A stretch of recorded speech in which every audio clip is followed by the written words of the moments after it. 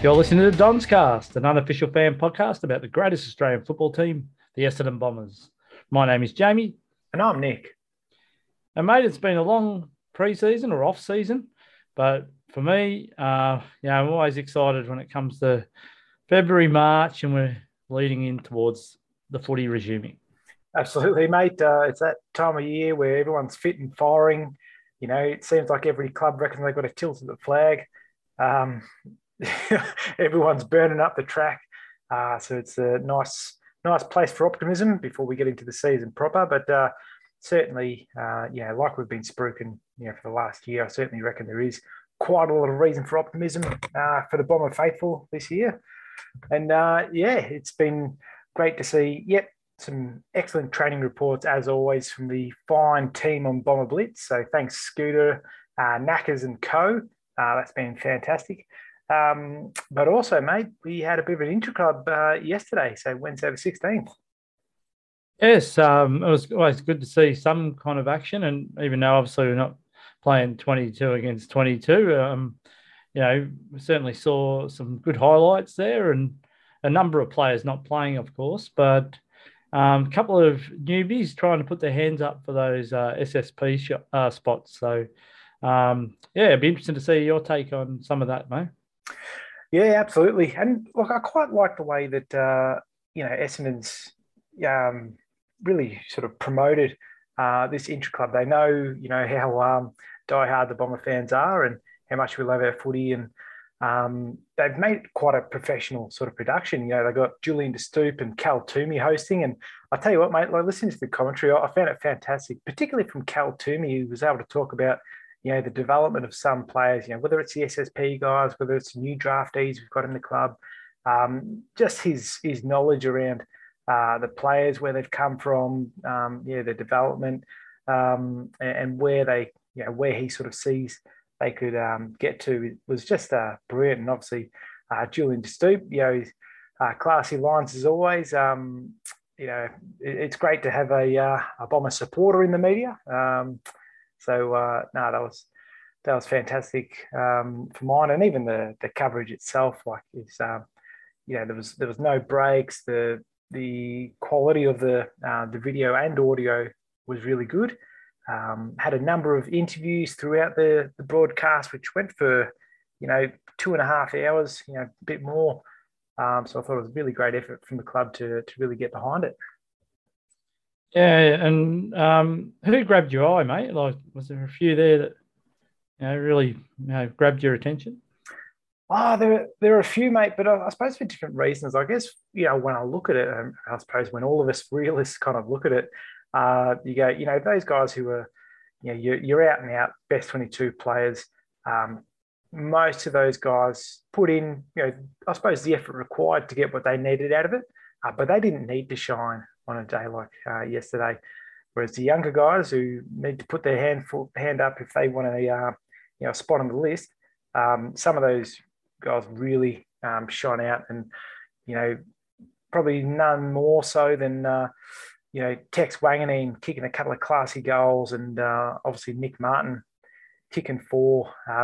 Other guys put their hand up. Obviously Clark. What you're always going to get from him. He had a bout of leather poisoning, just about. He was grabbing everything.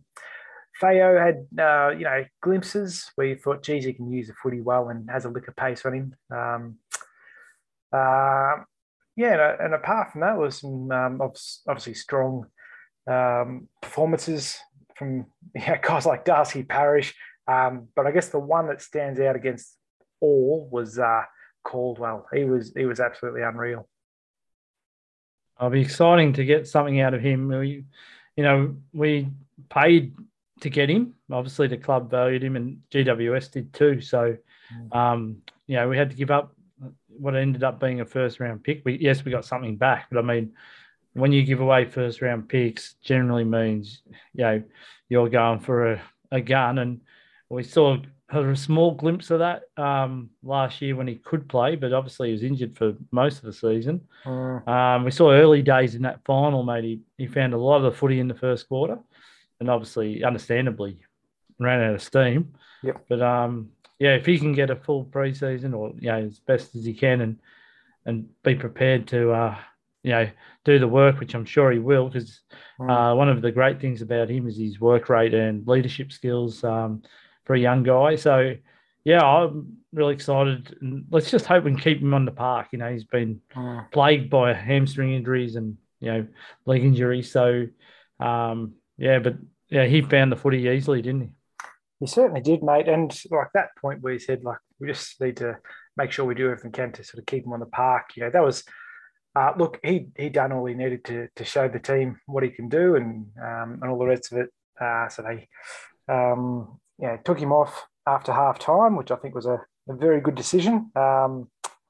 Because as great as it was to see him, there's no good, starring an intra-club match in February. Like, we want this guy to perform for us, over the full course of the year and indeed many years to come. So I thought that was a good decision there.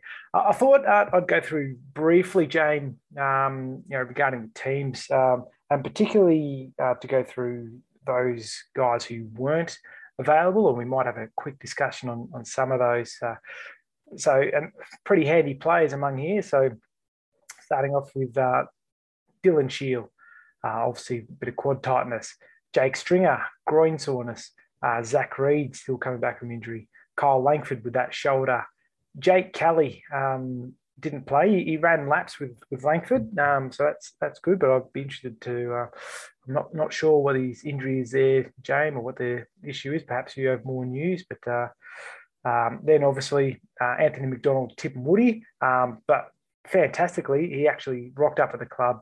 At least an hour before the match, and actually put in a solid hour of training. So not only did he rock up, but he done some training as well. So that's a massive boon for the club. Not just to have him at the club, but to have him in a mindset where he actually wanted to train there. That's great. I mean, obviously we're not expecting him to ramp up super quick, but just that mindset to go, no, I'm still around. I'm still doing some work here and there. I reckon that's fantastic. And then rounding out our list, so Harry Jones didn't take part. Looks like he'll be back in the next week or so. Michael Hurley, obviously, still recovering, but again, done some running. And Sam Durham, he came back really fit by all accounts to pre-season, but has been missing on the track of late. So hopefully whatever the niggle is there, he'll be able to recover. But tell you what, mate, there's some very handy players there amongst those not playing in the intra-club. Yeah, it's a huge, list number of players. Understandably, you're not going to take risks in February. And obviously some of these guys are going to be battling the clock to get ready for round one. I'm really concerned about the Stringer one. Maybe I'm just jumping at shadows, but I just think he's the difference maker for us. He makes us, so much better when he plays. And he's, by all accounts, again, he had a great preseason, borderline flying, as he quoted from last year. But this year he, been running 2K time trials and so forth. But groin soreness can be a real concern because obviously, he's a bit old for OP. But I mean, like, it's not to say it can't happen to 27-year-olds. So, and again, maybe I'm just floating that too early, but I just hope he's going to be right, early in the season. Would love to be him right for round one. But and with AMT, like, again, another real game changer. Obviously, his most important thing is his well-being. So he needs to focus on himself and just make sure he's right to be able to take the rigors of AFL footy. So that takes as long as it takes, I guess. But I mean, for us as fans, it's always great to watch him put on a show, and he just provides so much enthusiasm. Out in the field, it looks like his teammates really gravitate to that. So let's hope that we can see him prior to, earlier than what we thought we might have seen him, because floated early after he left the club that we might not see him back to halfway through the season or whatever. I'd love to see him, again, personally, feel better enough to be able to play footy. But if he can, get back out in the ground. Yeah, absolutely. And obviously with Shield, that quad tightness, but all reports he was running at a decent clip. Before the match, I was giving everyone the thumbs up, so looked pretty good. Hopefully it's just a bit of precaution. Obviously Jackie Stringer, would all love to see him back. As with all the players that didn't take part on the day, and with Michael Hurley, I mean, sounds like from all reports he's quite ahead of schedule of where they thought he might be. At this time of the year, and his running seems to be good. I saw him in there's a bit of footage of him, picking up a ground ball at training. I'm tipping he's not doing that all the time, but look, they're great signs that he's getting back to a level of fitness. Hopefully we can see him out on the park again during the year. Now. Before the game, they spoke. Julian De Stoop and Cal Toomey spoke briefly to Ben Rutten, about what does he want to achieve out of this intra-club, and a few interesting comments I sort of got from James. He sort of saw it as an extension of pre-season, but building into games. So I guess building that bridge of training. Your blocks there, but then this is what we're actually building too, the games themselves. So players getting the confidence and getting used to preparing for a game. Having the umpires out there was a really important one, particularly with adjustments to rules, which surely happens every year. He mentioned that the quarter length, they'd sort of designed it in a way where they weren't going to go flat track straight away. So it was the first two quarters were of 25 minutes each, with a kind of like a half-time timeout in between there. Not counting, like it was just 25 minutes straight, so no time on or anything like that. And then the last two quarters were 20 minutes each, again with that timeout in the middle there. They broke it up into Team Black, Team Red. Carasella was coaching the black team, with Gian Siracusa coaching the red team. He spoke briefly about the recovery of Dylan Shield and Jake Stringer. He said with regards to Shield, look, he's done everything they've asked of him. He's in really good condition, but they didn't want to take a risk with his quad. But he'll be back next week at training, so that's excellent to hear that the club's backing him in. With Stringer, he said, look, he's had a great pre-season. He was getting some groin soreness, so they were being very conservative to set him up to get a full season out of him. So that sounds pretty positive. Look, obviously, there's going to be spin on it one way or the other. Obviously, we're not in the industry and we don't know. We're not doctors or anything like that. But from everything we hear, like the groin can be a particularly tricky area. If you continue to play, you can flare up, as we sort of saw with Joe Danaher situation. So I think taking the conservative approach is good early. And I also found it interesting, mate, when they actually started the game. I just took note of the starting centre forward for each team. So the Team Black started with Draper, Hobbs, Parrish, and Perkins. So it's great that they threw Hobbs straight in the fire. Get in there, mate. Obviously, Parrish is that experienced inside mid now, and Perkins getting that run in the midfield role. That's where we wanted to build to. So it's great he got a bit of exposure there. And the red team, Phillips starting in the ruck, and then Waterman, McGrath, and Caldwell. Now, with Waterman, from all reports, he's been doing a lot of running over the preseason. It seems like he's been doing running as opposed to taking part in match sim stuff or even some of the sort of smaller drills. They really want to focus on getting his running up and going. And I kind of see it that they put him in the midfield to go, okay, look, you've done all this running and that's great, but this is the level you sort of need to get to. So I dare say you would have, blown a few cobwebs out there, James. Actually, before I get into, going into, what we saw in each of the quarters and whatever, I just wanted to read out the teams or the initial team setups anyway.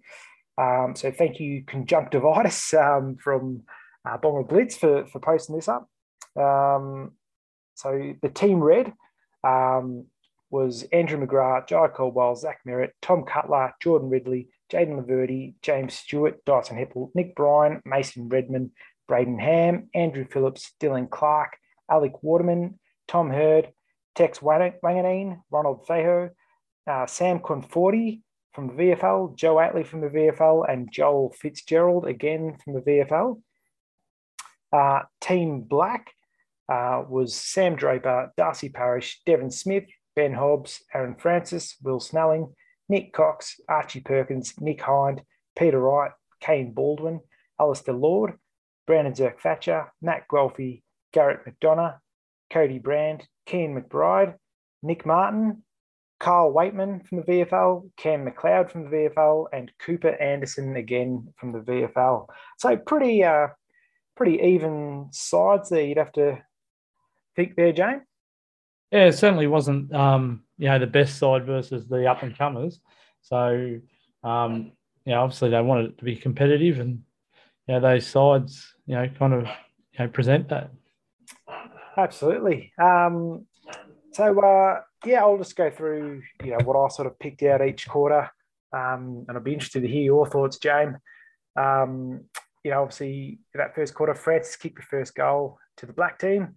He just outbodied Cutler, who was playing in defence, and marked solidly to kick it through from 25 metres out. And I think, one thing Aaron can do is he knows how to read the footy, but also use his body. And, Cutler obviously learning that defensive role. Obviously just got a sort of outclassed there. But then we saw Tex Wanganeen pick up a grubber kick from Merritt, which just, tumbled across the deck. And when he picked it up, he looked behind him to see who was chasing and saw it was Zirk-Thatcher, and he thought, I'm going to take him on. And he ran, took a bounce, and kicked a classy goal for the red team. And tell you what, mate, it was exciting to see. He's got pretty good lick of pace on him.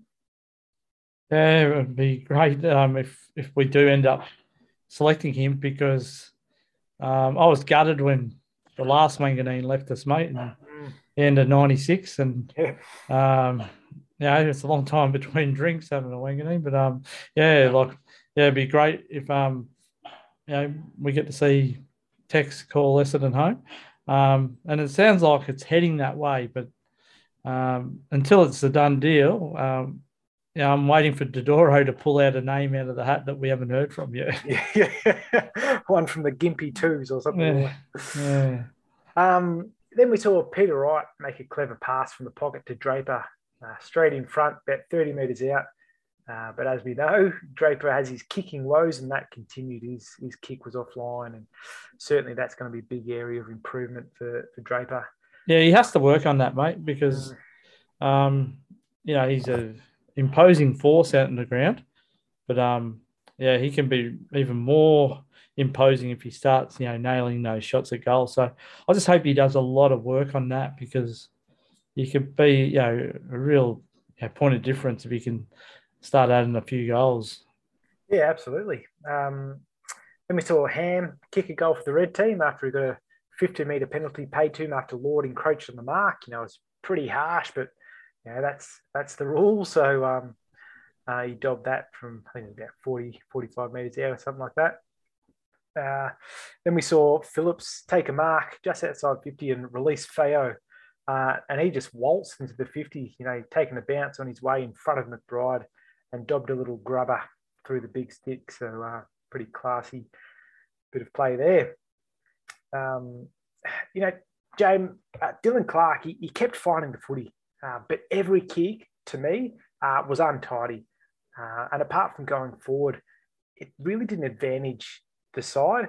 And I think for me, that's the limitation he's always had.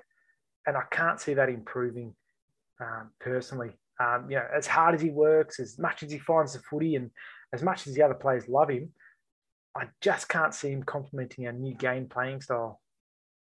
Yeah, he's a real goer. We know that.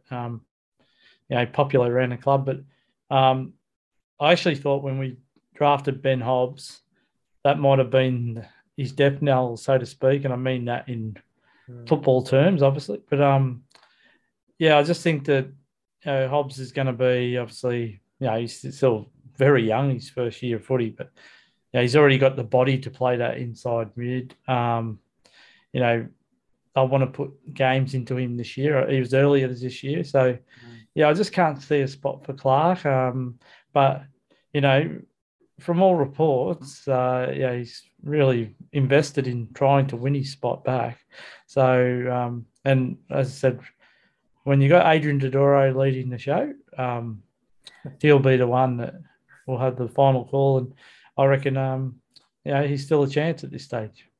Yes, it certainly is. After a bit of time out for a break, Parrish hit the scoreboard with a kick from outside 50 after Francis made a nice intercept, sort of one-hand grab and a nice deft pass, and showed some good vision from Francis. And one thing, we know he can do is he's got a beautiful kick on him. So, that was really nice to see. And then we saw, a brilliant goal from Caldwell.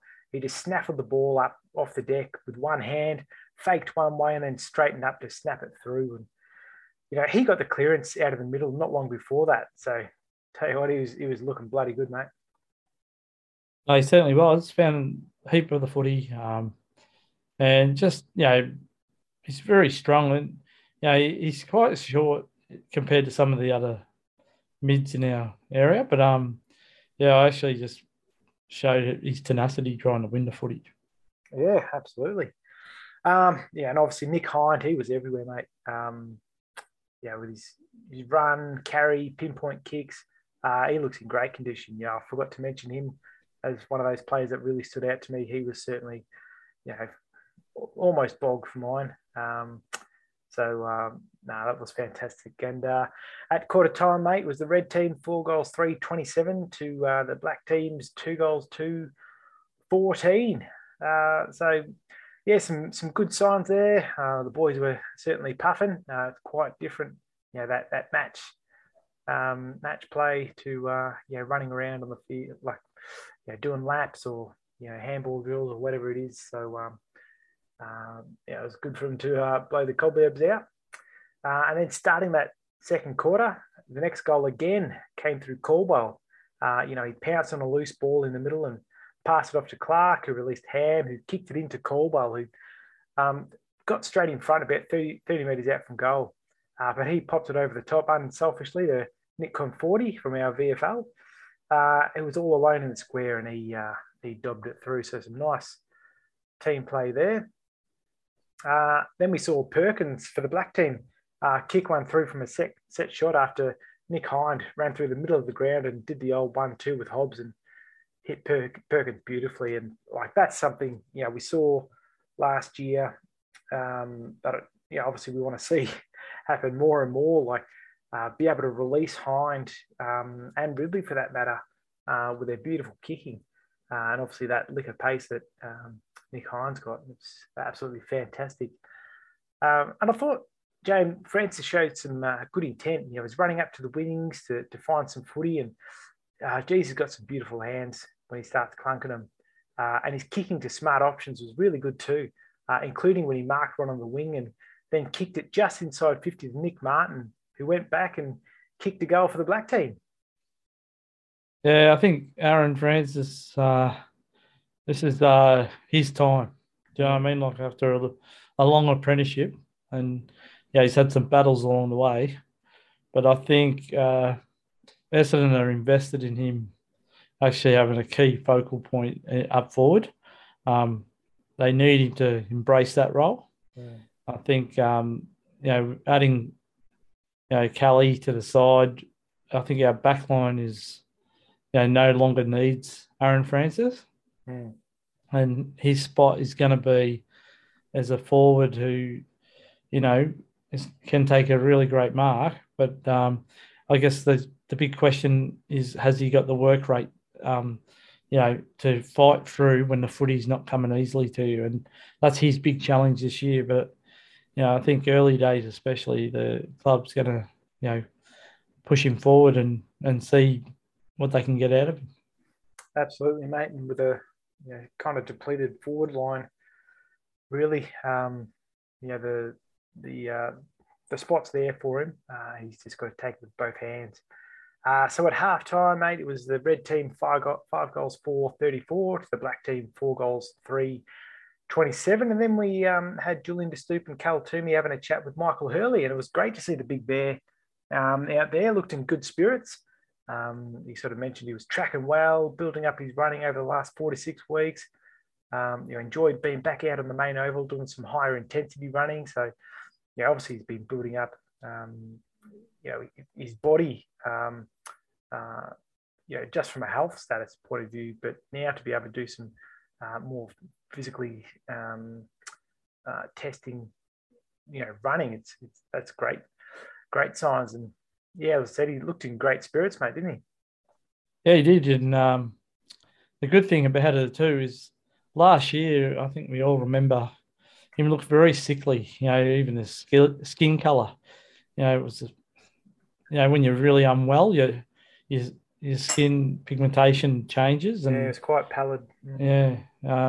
Just to see, obviously training through summer, but he's got a bit more tone and skin color tone, which makes him look more healthy as well.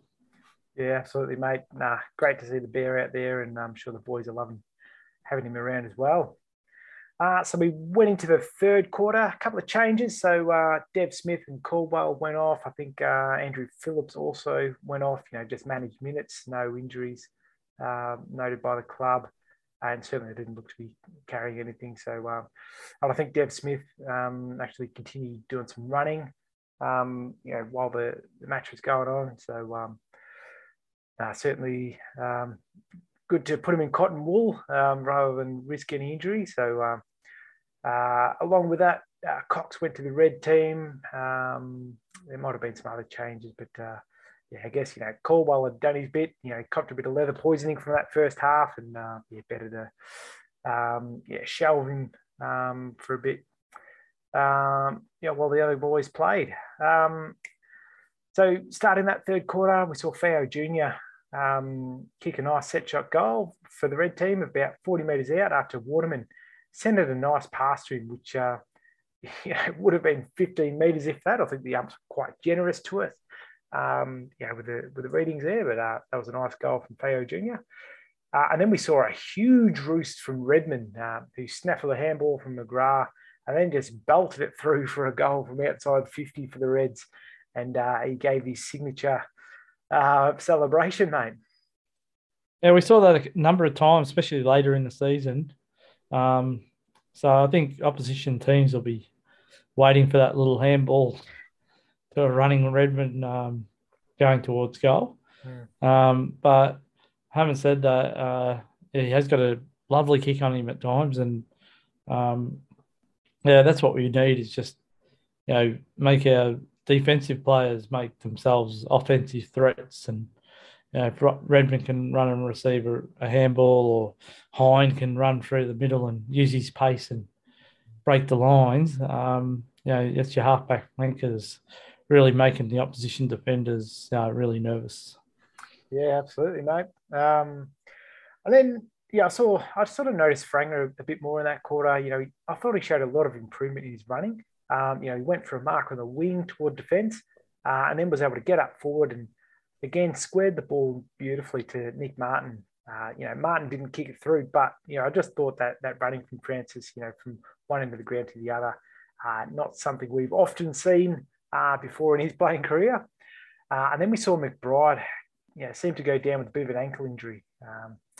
Hopefully it was something minor, which I dare say it was, because he came back on in the fourth quarter, but he was certainly cramping up a fair bit in that fourth. So perhaps just a bit of cramp there. And then we saw Hobbs. I got to say, mate, Hobbs, he won't die wondering.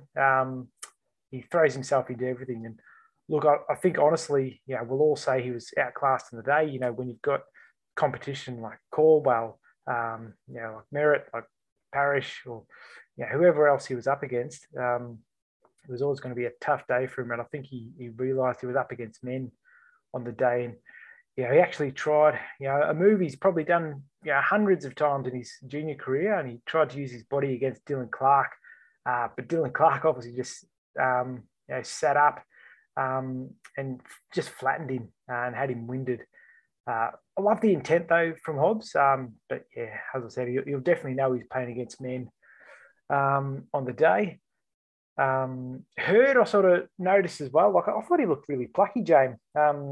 He didn't back down from any contest. We saw him bring down Zerk Thatcher in a tackle. Zerk Thatcher tried to give him the old don't argue, but he brought him down. He just seems like a bloke who, just will throw himself at everything. I think he obviously outclassed and still has a lot of work to do, with regards to how he uses the footy, how he finds the footy and all the rest of it. But I thought his ability to get to the drop of the ball was good. So he could obviously read the play fairly well. It's that next evolution will be, okay, what do you do when you get there? Getting clean hands, being able to dispose of it efficiently and effectively. There was one part there where he grabbed the footy and tried a snap towards goal, but it landed short. But fortunately, that was snaffled up by Wanganeen, who dribbled it across his body from a very tight angle, mate, to kick his second goal. And got to say, when Hurd kicks it to Wanganeen and you get a goal out of it, it's very exciting as a Bombers fan. Haven't seen that since '96. Again, I tend to agree with your point there of R.E. Hobbs and playing against men. Having said that, at 18 years of age, he's built well, and he'll add to that in the coming years. But I still think this is great learning against your own. And I'm sure I've got a really strong feeling we're going to see him against the Doggies as well in that practice match. So it'd be interesting to see what kind of game time and where he plays in that game. Yeah, absolutely. No, like he's someone I want playing straight away. Just his intent.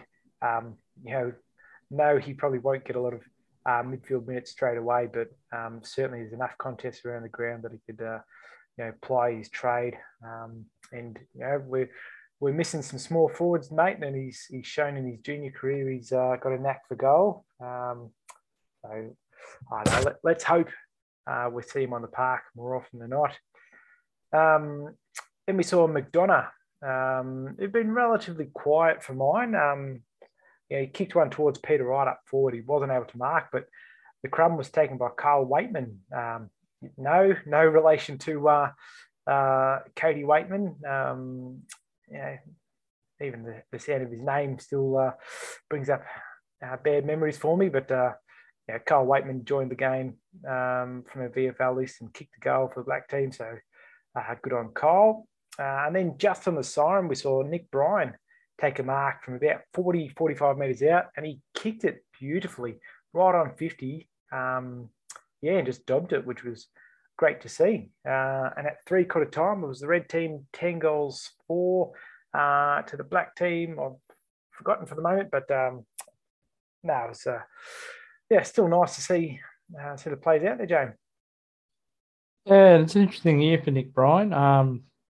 There's apparently a bit of interest in him at the end of last year before he signed on, and he kind of rolled the dice. But stuck loyal with us.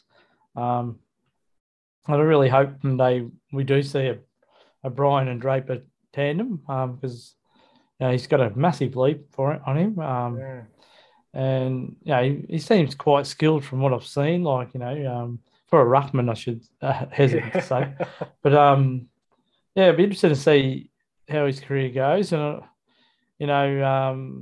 as someone whispered at the end of last year, if we were loading into Ben King, who unfortunately, did his ACL, that some of the players we might have to put up towards the Gold Coast would be someone like a Nick Bryan who can, potentially do a decade of ruck work up there. But yeah, like that's obviously, something to discuss a lot later. But yeah, I'm really interested to see where the club sees Nick and what he can do for us long term. Yeah, absolutely, mate. That tandem you talk about, a really exciting prospect. Sam Draper with his out and out grunt, and Nick Bryan. I think he's got a lot of skills, particularly at ground level for a big bloke. Can use the footy well by foot as well, which is a pretty rare skill for the taller variety. So be pretty exciting. Then we saw Julian De Stoop and Cal Toomey have a chat with Xavier Campbell, and he gave his insights on a few things. He talked about the development of the hanger. He said like the semi-open stage of the hanger, which was a bit frustrating.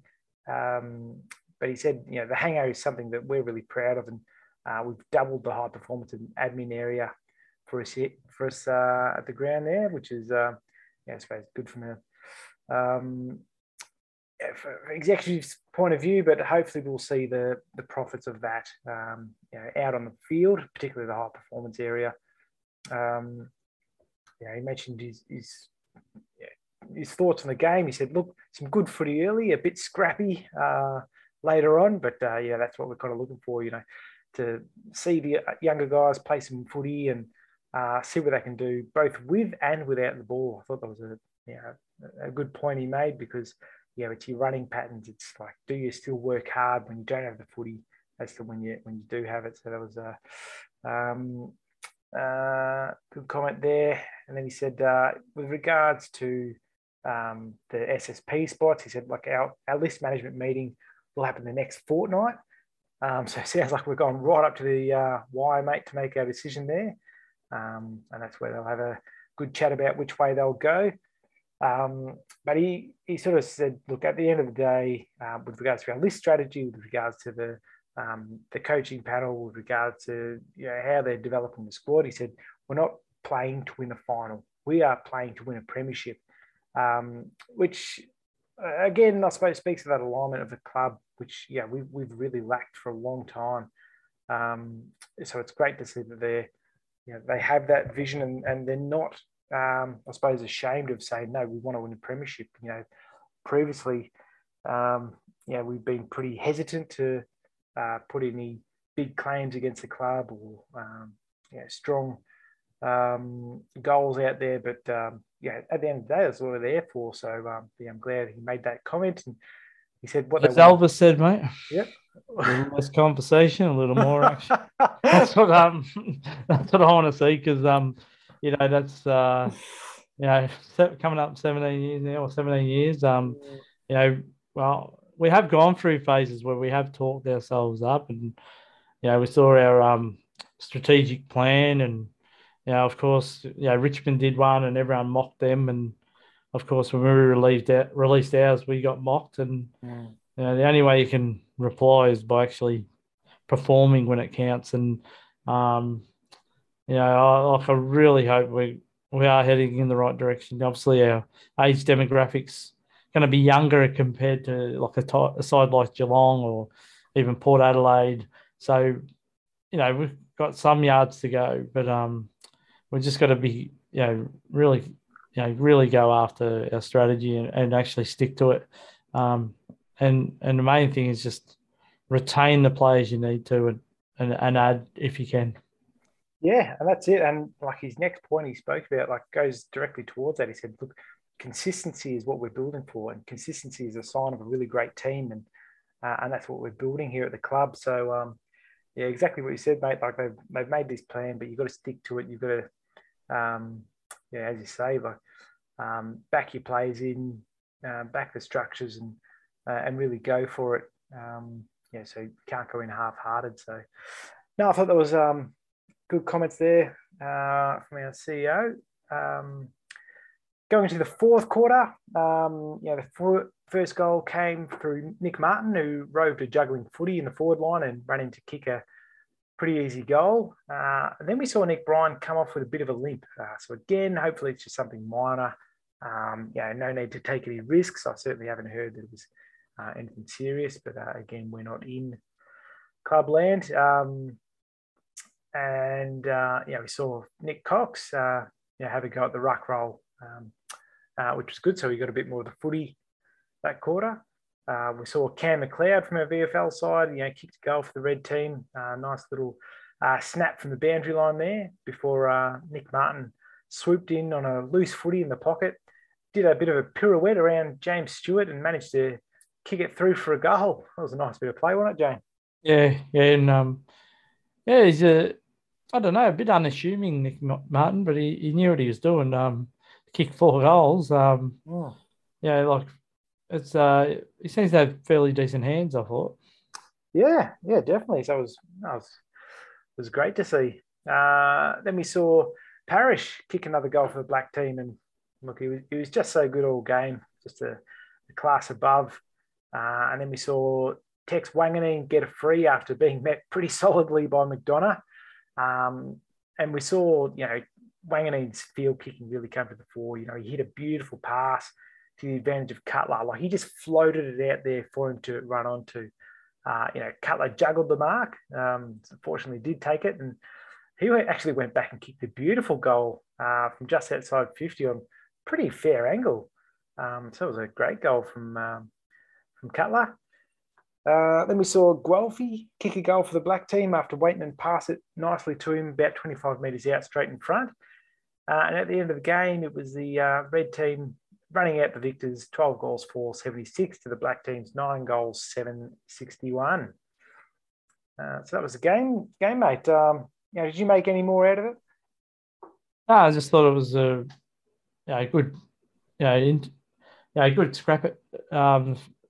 Obviously, playing against each other, it's not, you're not playing for sheep stations, but it's good to have a game where a little bit more intense. You got umpires there, and I believe the club asked for them to umpire quite strongly. Really wanting to see them, really set the standard, and I think that's going to be important. I think last year we saw a couple of times where we just didn't have the maturity to sometimes handle poor umpiring decisions, and that kind of manufactured into more problems because it ended up leading to 50-metre penalties and little run-ons. So I think Truck will be really keen to stamp that kind of stuff out of our out of our psyche. Yeah, definitely.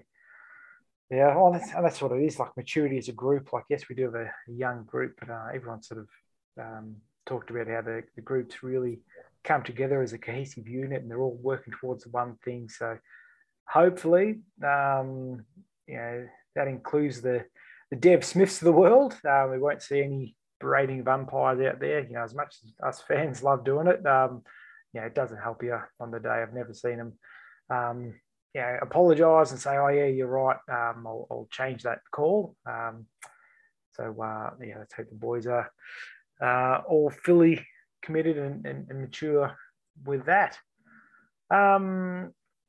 If there's no more, I think we should have a break, mate, and then when we come back, I think we should do a bit of long range stuff. Maybe. Let's predict the side for round 1. And I know it's still a number of weeks away, and we're going to have some some extra games, and we never know with injuries. But just a realistic round 1 side as of now might be interesting, and also just some predictions. Maybe we can vault and have a look at it at the end of the season. Yeah, beauty, mate. Pretty tough to select the side now, looking at it, but it'll be a great challenge, so I'll be looking forward to that after the break.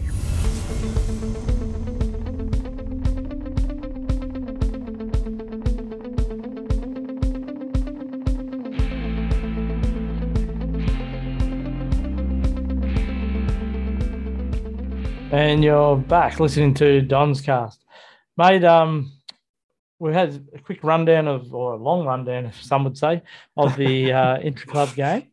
Yeah. But let's talk about what we're really interested in, and that's round one. And obviously we're a fair way from that, but let's do from long range, where we actually think the side is at the moment.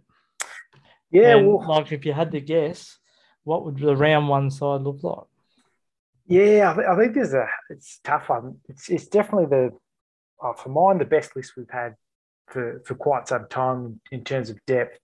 So I'll just briefly go through, or it's the whole side, but the side that we have currently on the list.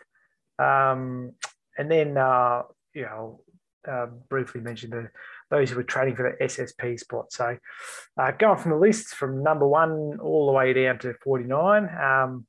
So we've got Andy McGrath, Sammy Draper, Darcy Parish, Kyle Langford, Dev Smith, Jai Caldwell, Zach Merritt as vice captain, I believe. I think our leadership group hasn't yet been confirmed, but hopefully someone will pull me up there if it has. Ben Hobbs, Dylan Shield, Aaron Francis, Will Snelling, Tom Cutler, Nick Cox, Jordan Ridley, and Jaden Laverty. Michael Hurley, Nick Hind, Peter Wright, Dyson Heppler as captain again, going to his 6th season, which is fantastic. Sammy Durham, Harrison Jones, Nick Bryan, Jake Stringer, Kane Baldwin, Mason Redmond, Alistair Lord, Jake Kelly, Brandon Zerk-Thatcher, Zach Reed, Josh Eyre, Matt Guelphy, Garrett McDonough, Cody Brand, Patrick Voss, Kean McBride, Anthony McDonald-Tipwoody, Alec Waterman, and Tom Hurd. So, out of those names there, Jane, it's bloody hard to, you even look at, just on a numbers basis, go from 1 to 25, and already you have to cut three players from that, and it's pretty hard. Even noting some of the injuries we've had. And then after that, obviously class players as well. So that's the full side as we currently have it. Actually, forgetting, my apologies. So obviously Archie Perkins, James Stewart, Braden Ham, and Andrew Phillips to make out the full list there. So just that's 4 more names to take into considerations. Those training for an SSP spot, James. So currently got Dylan Clark, Tex Wanganeen, Ronald Feo Jr., and Nick Martin. So, obviously Dylan Clark delisted him last year, but training on to potentially grab a spot on the side. Tex Wanganeen from the James Hird Academy, obviously had our eyes on him for quite a while. Ronald Feo Jr. from the Samford Reserves, and then Nick Martin from the Waffle. And at this stage, mate, it's anyone's game. They all performed fairly well. The intra-club and indeed the intra-club before that, Nick Martin kicked a couple of goals. Tex Wanganeen seemed to have kicked a couple and done quite well. And Dylan Clark does what he always does and racks up putting the footy. The outside chance there, for mine anyway, is Ronald Feo Jr. Of all of them, I'd say with the ball in his hand, he is the classiest. He is beautiful use of the footy. Runs good lines when he's got it, has a great lick of pace on him, but just doesn't get it enough. And I think, for mine, I don't know if he'll get that spot. Personally, for my Tex Wanganeen, it's a bit of a no-brainer. He goes hard at the footy, shows plenty of class, has a lot of development for sure to go, but seems a real player. And Nick Martin has sort of come out of nowhere for mine, all training reports early with that. He was okay and showed some good kicking ability, but didn't always get involved a whole lot. But in that match practice, he really came to the fore, kicking 4 goals in the game yesterday, and then obviously a couple of goals in the intra-club before that. Seems a bit of a Kyle Langford type, as people sort of say, and even kind of looks a bit similar to him. So out of those, it's pretty tough choice, and obviously the Adrian Dodoro, Josh Marnie. They'll have a good look at the players coming up into these 2 practice matches. Against the Doggies next week, and then there's, I think it's the Saints the week after. So it'll be very interesting to see how we go in the end. But it looks like we're going right up to the deadline to actually make our choice. How do you see? I did hear Josh Marnie kind of hint that there's a chance we might take 2 players. Whereas initially it was we'll just take one now and we'll bank one for the mid-season draft. I felt a softening in that where he almost said, we might take a couple of players. So, maybe that, is leading towards like maybe a Martin and Wanganeen. 2 great surnames, I've got to say. If somebody said you're getting Martin and Wanganeen a couple of years ago, we would take them. But,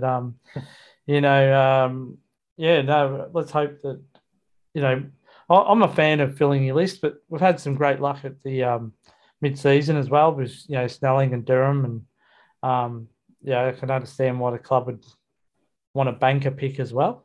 There's a lot of decisions to be made, that's for sure.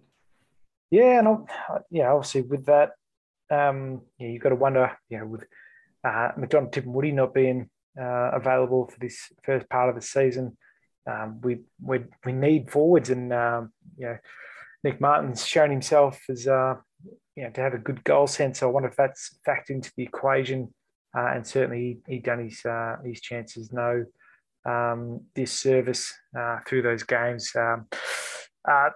Those SSP guys, I personally see Wanganeen and Martin getting picked up. I would love to see Theo Jr. Get given a spot in our VFL side. Whether he'd take it or not, who knows?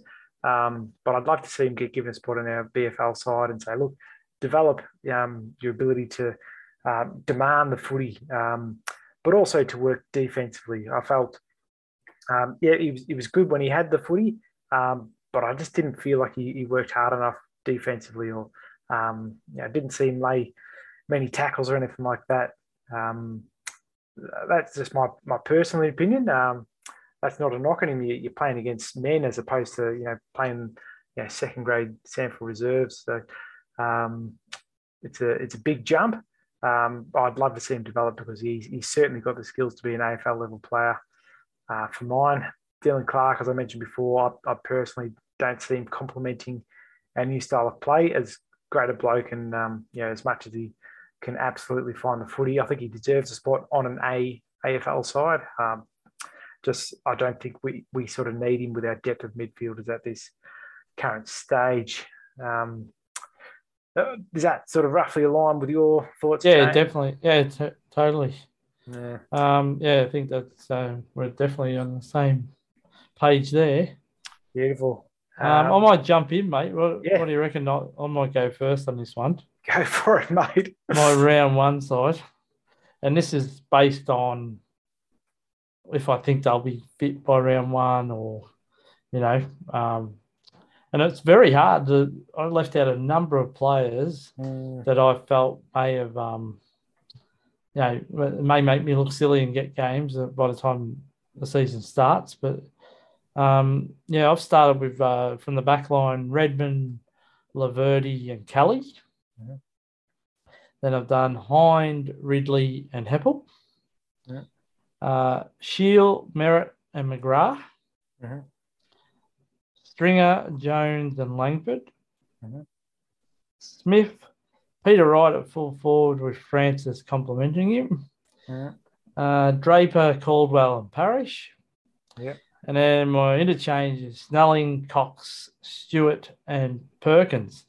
I left out a number of players like Sam Durham, also Ben Hobbs, Matt Guelphy, who's been training very well. And there's probably others that certainly could push their spot. So that's just a long-term thing. And Stringer, obviously, we're all waiting on if he can get himself up, for the game, by round one. We all hope he does. But, that's about it. And like I said, there's no in our forward line, with Jones and Wright and Francis, I guess. there's no dominant player there you can see kicking 50 plus goals. Like probably Stringer's the one that we know is capable of kicking 50. Yep. But it's going to have to be done by sharing the workload to kick big amounts of goals. And obviously another big absentee there is AMT, who we'd love to have back by round one, but just to have him back would be great. Yeah, definitely. And you're right, mate. It's bloody tough. You're leaving some very quality players, either on the bench or not playing at all in the day. So it's pretty tough. And it's interesting where, even though we pick players, and the magnets on the board don't always reflect on who actually starts where on the ground necessarily. But there's some guys in there.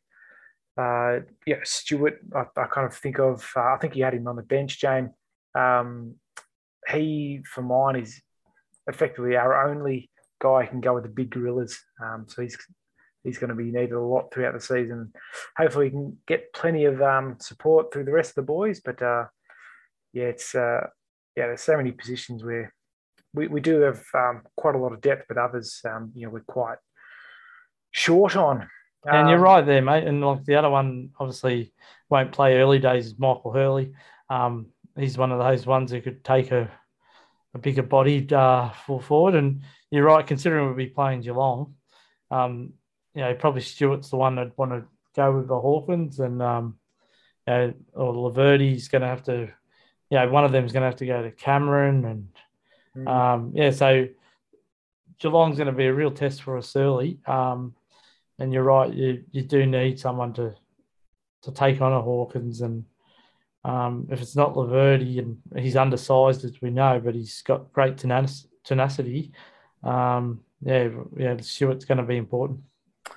Absolutely, mate. Well, that was a great listen. Pretty strong squad. I'll go through mine. A few small changes.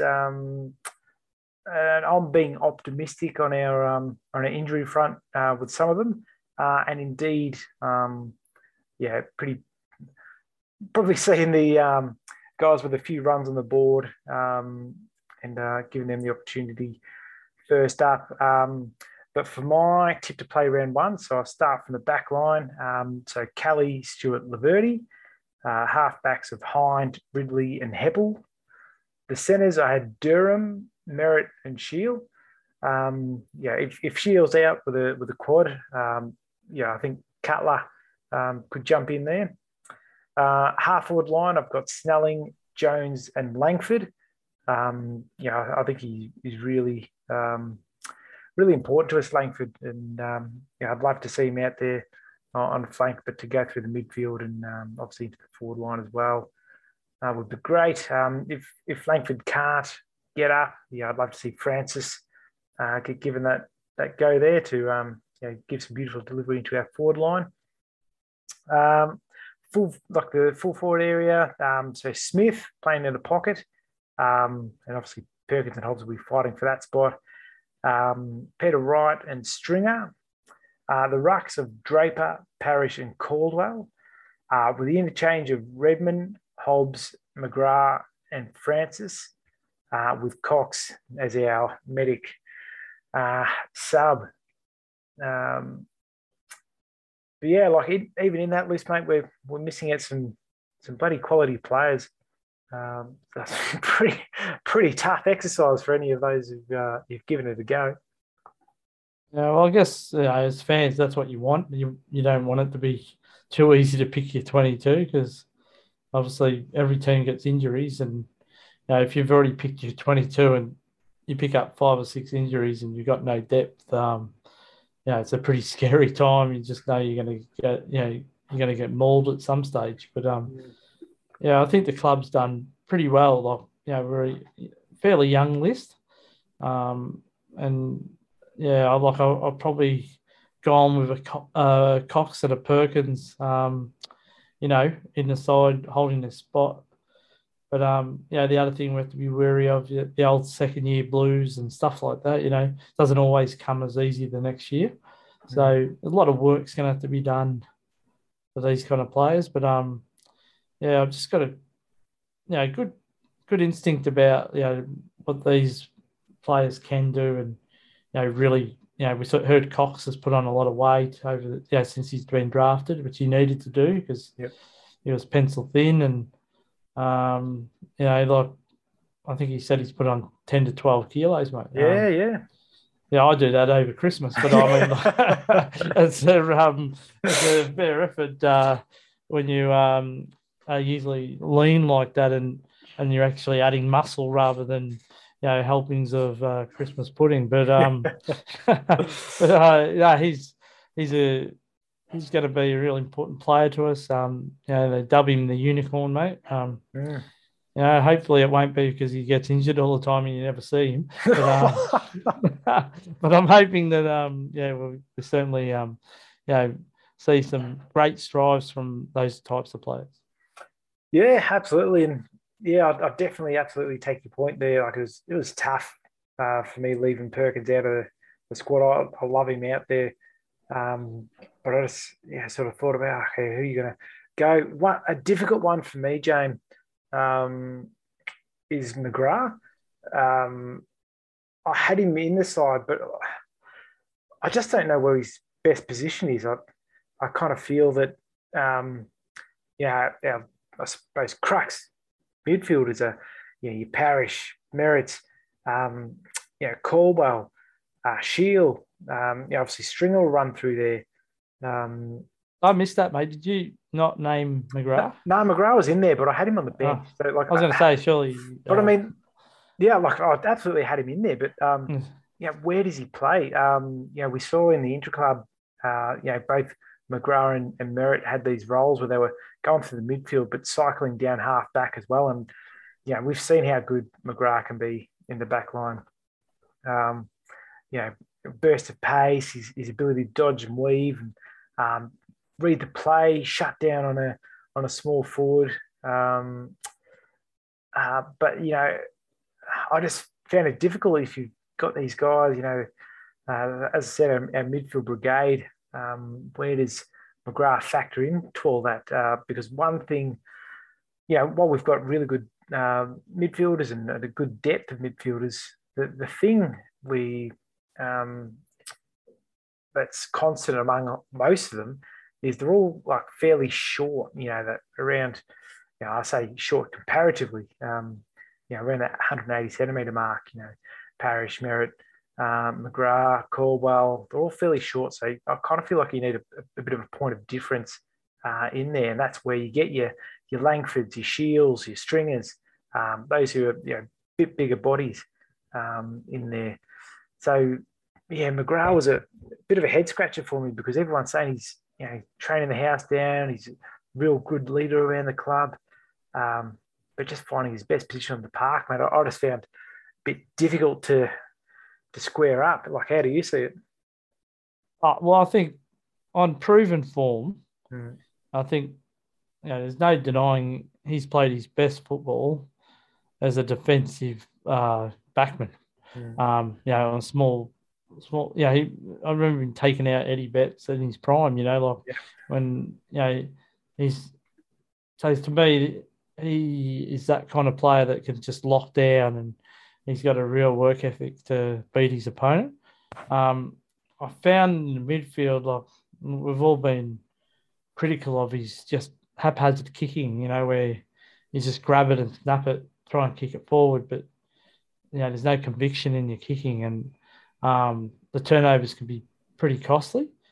Having said that, I did see some improvement in it, at times, but then he had his injury issues. So,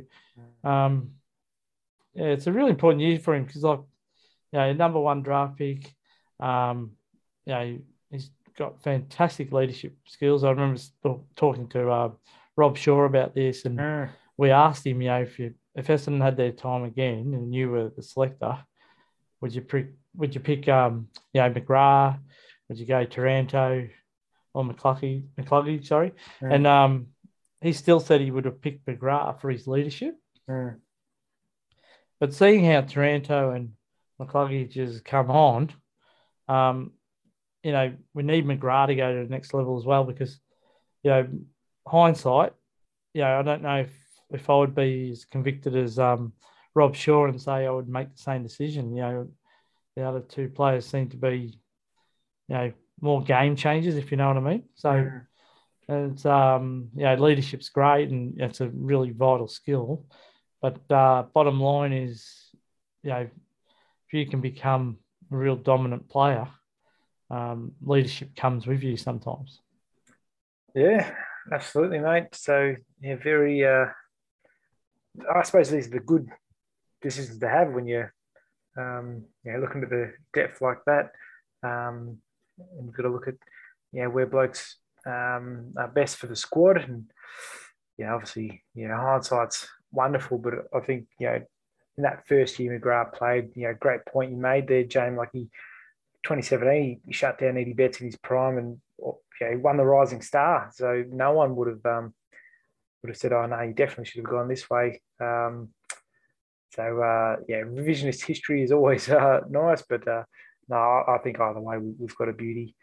But I just wanted to go through a few players, James, a few different. I've sort of broken into segments, and I'd be interested to get your thoughts because I've looked at the list and I sort of thought, okay, there's areas of we've got real depth, so our midfield, and then there's areas where we're just real short on players. So a couple of blokes who I reckon fall in a bit of a lucky category, James Stewart and Dev Smith, because while obviously they need to work hard to maintain their spot, they are sort of kind of the only guys who can play their position, with our current list. For Jimmy Stewart, he's the biggest body tall defender. We don't have another guy who can take on the Gorillas. You think, the guys who we have on the list that could potentially fill that role. You got Hurley, you got Brand, Reid, Aya. None of them are yet fit enough for the level. So, Reid and Hurley obviously battling injury. Aaron Brand still developing as young defenders, and I'm sure they'll develop really well. Hopefully with plenty of VFL games this year. But Jimmy Stewart is going to be one we're going to be relying on a lot. So he's going to be getting a lot of game time. Dev Smith, a lot of us, really were disappointed at some of the way he acted out on the field last year. Giving away 50-meter penalties and being, I suppose being pretty selfish out there. With his sort of rude comments to umpires and stuff like that, where he knew he wasn't going to change the decision. But on the other side, he seems to have got his body right, and he's a niggly little forward, mate. And with the absence of Tipper, I reckon he's got a big role to play for us as a small forward because our stocks are pretty slim. Yeah, I think fitness will be a big thing for him. Like, we know he's had that troublesome knees, and he's definitely got the skill level for it. And I think he's getting to that age where he's no longer a young player. He's more than a mature player, and he'll know the importance of this. And I'm sure there's been lots of discussions between him and the coaching group what they need out of him. So I think Dev's more mature to accept that. And whilst he might have white line fever, I'm sure he'll know where he stands within the club, and that'll make him like a little bit more caution to go against the grain. You hope that's the case, because there's definitely a talented player, and we're definitely we saw him win a best and fairest, mate. So we've never seen the tackling numbers like he was that year. Like it was a real one out of the box. Yeah. And he's obviously not playing as much midfield as he did in that initial year, but I think he can, have a big role to play, especially with players like Perkins and that who rest forward.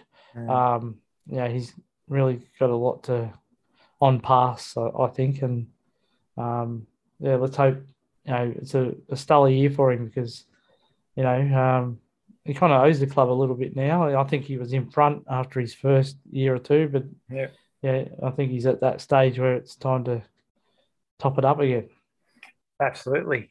So I'll go. I've gone from the lucky now to the unlucky. I think Nick Bryan is one of the ones that pops out to me. He's a really promising young ruckman, but he'll sit behind Draper as our number one ruck, and he might also be pipped by Phillips, who obviously has a more mature body. I'd love to see him in a dual ruck combo with Draper. And if he can prove adept in the forward line, Jane, I reckon it'd go a long way to pushing his cause, in my opinion, because we've seen he's a lovely kick of the footy. He's generally got good hands, makes good decisions, but he's still, like in terms of a ruckman, pretty lightly framed and still got a bit of craft to work on with his ruck work. So I reckon he's a bit unlucky. Other sides they'd be playing him straight away, but we've got Draper who's just shown himself as a bit of a beast. I think the other battle for him, mate, is that with Peter Wright, a permanent fixture up forward, even though he can do a bit of the ruck work.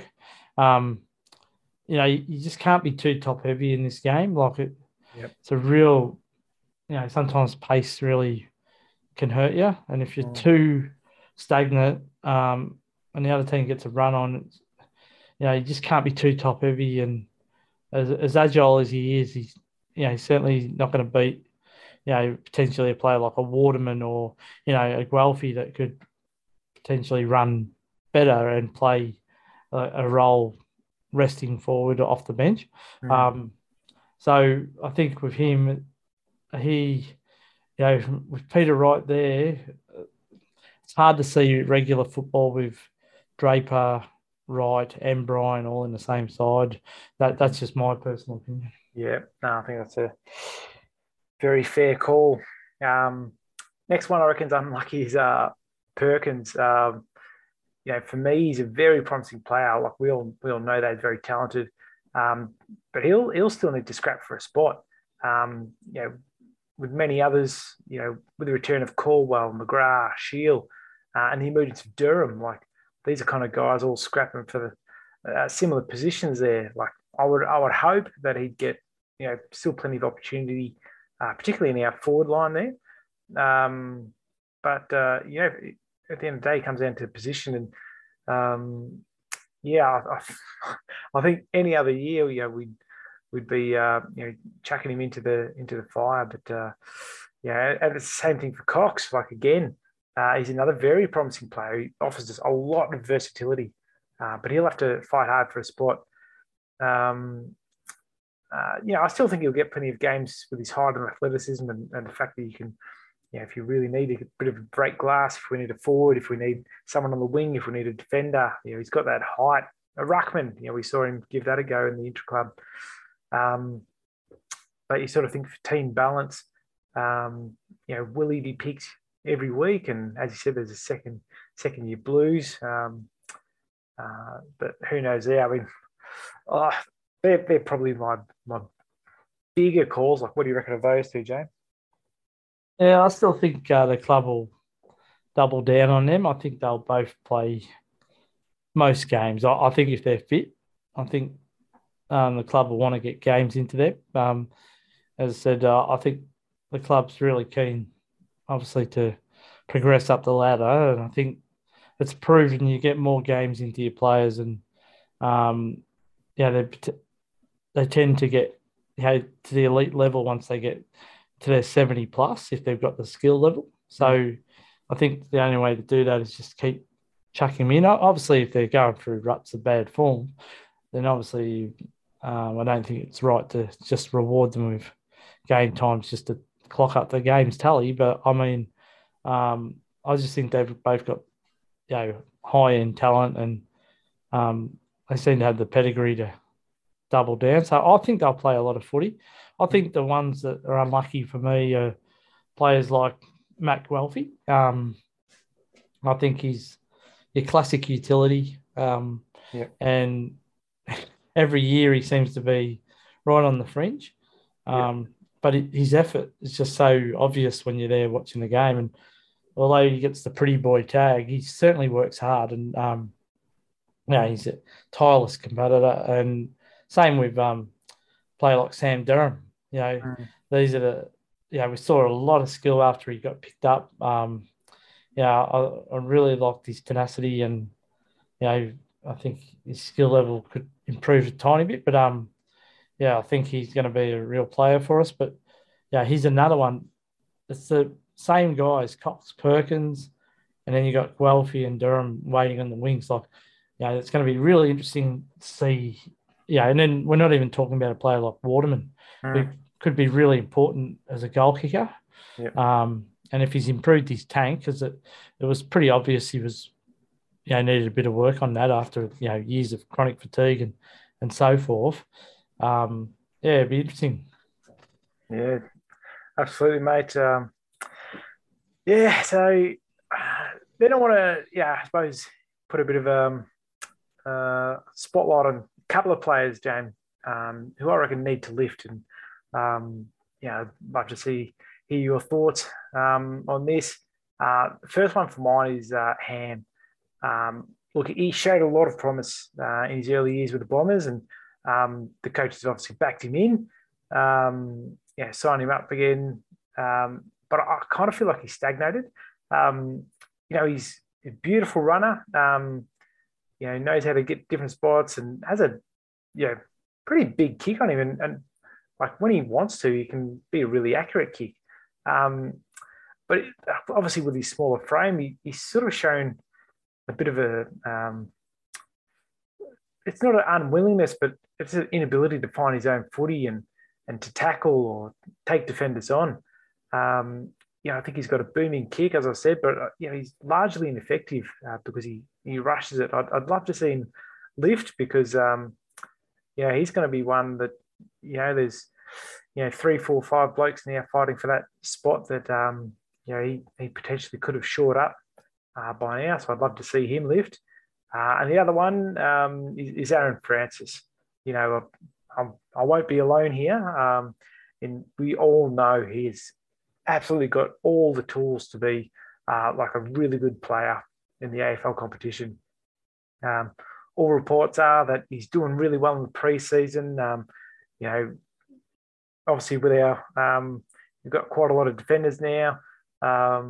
His role sort of been almost taken there. So Ben Rutten gave him the challenge. He said, look, I want you to be a forward. And he's actually taken to it. He's shown really good, positive attitude towards going, yep, no worries. I'll do what's needed for the team. And apparently training pretty well there. And we see him in the intra-club, he was flying for marks. He showed good hands and all the rest of it. But that's training. We need to see it translate into games. And throughout the whole game, not just a quarter here or there. We need it, 4-quarter effort from Francis. Because that's what's going to be needed for him to keep his spot in the side. What do you reckon of that? And are there any other players you reckon need to lift, Jane? Yeah, I think you're right with Ham.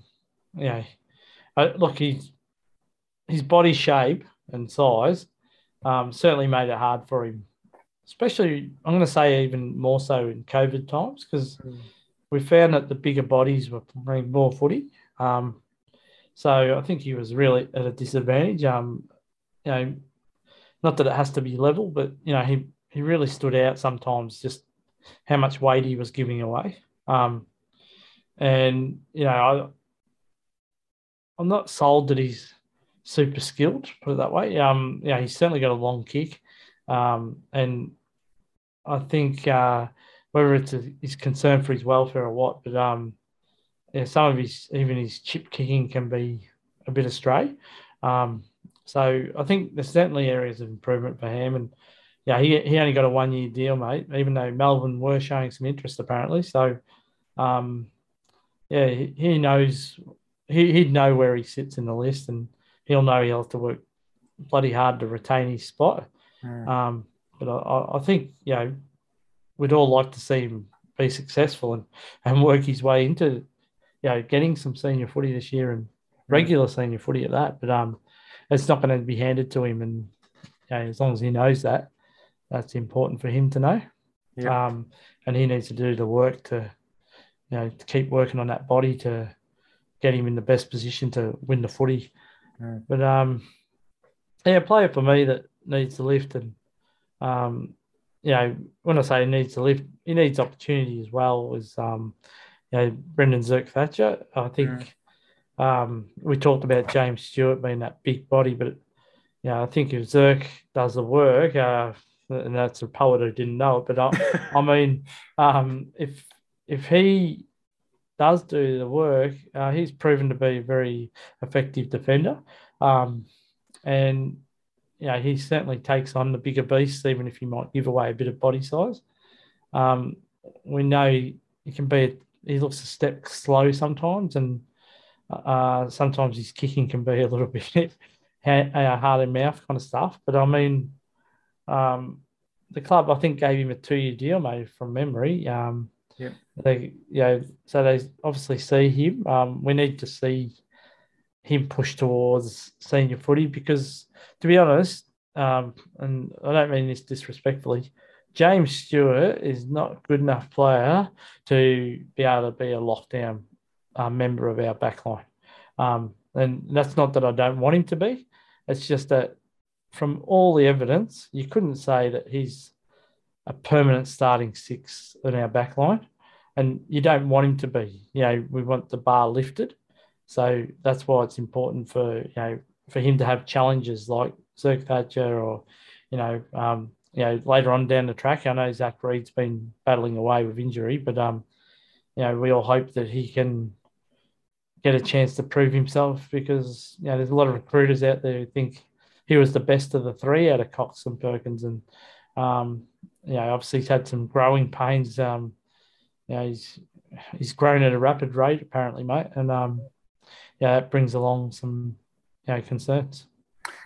Yeah, it does. I'll probably respectfully disagree with you on Stewart there, James. I really like him as a player. I think you're absolutely correct in that, there's a lot of stuff that he just doesn't show the natural. It's not necessarily ability, but willingness.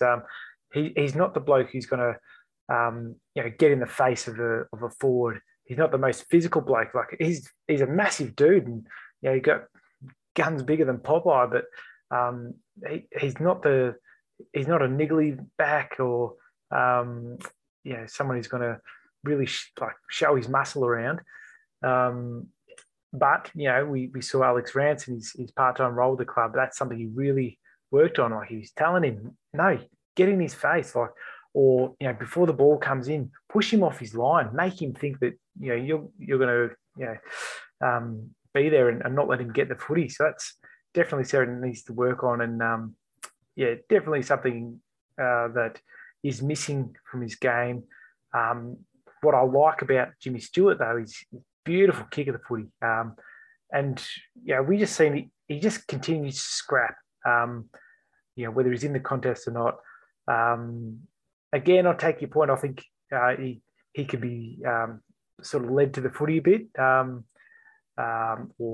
fall behind his man. I suppose sort of be beaten to the drop of the ball. But he's something I really feel is worth persisting with in years to come. But you're absolutely not wrong. We do need that bar to lift if the back six is going to be effective, because we saw last year, even though we were one of the better scoring teams, we also got scored against quite a lot. So some good calls from yourself there, James. And I think all of us would love to see Zerk-Thatcher rise. For me, it's a bit of a confidence thing. Like he seems to have all the tools and seems to read it well, but I guess it's hard to gain that confidence, and that opportunity piece you talked about, James, is really important. Where if you're getting a game here or there, but dropped immediately after, and we saw it with Langford, it's hard to gain that confidence to back your skills and really go for stuff. So it's a bit of a double-edged sword there, but I'm sure during the course of the year we'll see him out there on the park, and I hope he puts his best foot forward. Let's go to the other predictions, mate. Because if you're okay with this, now this is a long way out, so we're not held to this, mate. But I'll be interested just to vault this one for our conversations. So as of February 17, who wins the Crichton, mate? Sounds ridiculous to say, but just to vault it, like I'd just like your opinion right now. Yeah, look, for mine, I reckon Darcy Parish. I think, he just had that breakout year last year, like polled super well in the Brownlow. And that's, from a starting point where the first, 4 games or so, he was still playing forward pocket. And then he was almost forced into the midfield because we kind of had no one else, and he just went like a rocket. So I reckon a full season of that, given the preseason he's had as well, I'm going to go with Darcy Parish. What about yourself, mate? Yeah, well, I'm going to stick with what I know, and I think Zach Merrett's still in his prime, and I think he's ready to. He's not ready to give up the reigning tag, and I think he'll hold on to the Crichton once more. Oh, nice. Leading goal kicker, mate. That's we've all discussed about our forward lines really makeshift, or has that feel to being makeshift. It's really hard to pinpoint who's going to be our main goal kicker. Jake Stringer is probably the most proven forward who can kick goals, but we know he'll spend if he gets back on the ground fairly early, he'll spend a lot of time midfield, as he did last year. Also, you've got young up and coming players like Jones, and we've got Francis and Wright, and with AMT maybe having a delayed start, it wasn't an easy one, but I'm kind of backing in Peter Wright here. I think he'll play the most consistently up forward, and I don't think he'll kick bags of goals, but I think he can, knock up his 2 or 3, and if he can get 2 a week each week. We know in the past for Essendon, like if you're kicking 50 goals, you're right up there in our goal kicking. I think last year it was around the 50 odd mark, which Stringer won. I reckon a couple of goals a week. Peter Wright's definitely got that in. Yeah, that's a great call, James. I'm going to go slightly different to the man you just mentioned. Jakey Stringer. I think, he's obviously had a great year last year when he came back from injury. Saw how important he was for us. Yes, he goes into midfield, but he's a real barometer for us, and particularly when he goes up forward, kicks a couple of goals, gets us excited, and he gets on a roll. He can almost be a bit of a one-man show, and I think, I'm going to back him into, to kick that, 50 goals, mate. Because I think with the running he's done, he'll be able to back up those efforts time and time again. I actually listened to that podcast. I don't know if you did yourself, James, how they train. And he was talking about the different running he did. So he talked about last preseason. He had a real focus on actually running, because he sort of admitted he hadn't really run over 2Ks in about 6 years or something ridiculous like that, like as in constant running. Whereas, so for that pre-season, like he done a lot of long distance stuff. Now this pre-season, he's like, okay, I've now got my a good fitness base for running. He's doing a lot of work on repeat efforts. And I think that'll be the important thing. So that endurance to do those burst efforts, whether it's out of the midfield, whether it's leading for a mark, he'll be able to back those up, and I think that'll put him in real good stead to kick a lot of goals for us. But certainly, Peter Wright down there will be a good target for us. So what's the next one, James? This is the best first-year player, and I don't think I'll be, the first one to claim this. Hobbs seems to stand out, of our incoming players. McDonough is obviously more mature, and I'm sure if he gets his opportunity, he might play regular footy if we require someone on that flank, halfback flank. But yeah, I think Ben Hobbs most likely to play the most amount of games and really seems to have a good head on his shoulders, and yeah, he'll get a lot of development out of that. So yeah, Ben Hobbs for me. Yeah, that's a good call, James. Yeah, I've gone for Alistair Lord. No, just kidding. Very lightly framed Alistair Lord. I'm sure he'll excite us in years to come, but I think not just yet. Yeah, I've gone for Ben Hobbs as well, mate. Yeah, I just can't wait to see him out there. I think, yeah, he'll definitely have to learn the rigors of AFL footy, but from all we've seen, he's just an animal. He just loves the contest, loves to go after it. So, well, yeah, I can't wait to see him out there. And lastly, the most improved. I guess I could have flipped the coin and gone either way. I was tossing between, Aaron Francis, which I hope we're going to see a massive improvement from. But I ended up going with Jai Caldwell, and that's only because the bar's so low with him in terms of, he had that injury, didn't really get a good chance at it. I think he could have a massive statement if his body stays sound, and I think he could be our most improved. But kind of wish a bit. I'd love to say that Aaron Francis was too, because if he was to be our most improved, it means he's had a really good season. Yeah, that's a great call, James, with Caldwell. I mean, yeah, I suppose all of us forget that, he was on GWS list before us, but really hasn't played a lot of games just due to injury, a lot of soft tissue injuries. So, yeah, he'd be a great candidate for our most improved. I've gone a bit of a different tack. I've gone for Harrison Jones. I just thought, like in the games he played last year, we saw how important he was for us. But obviously, he was still quite lightly framed. But what we saw from him is that willingness to run and create options. And he, apart from the Hawthorn game where he had a bit of the yips and couldn't put one through, he was a bit of a dead-eye dick in front of goal. And what I'd love to see from him now that he's filled out his frame a little bit and seems to have a bit more confidence about himself, is really take the game on. And I think he could be a really important cog for us at that centre half forward line. Using his running and his good hands and his kicking for goal to see the Bombers fly up. So I'll go with Harry Jones for that. All right. Well, I think that's a first base for the podcast for 2022.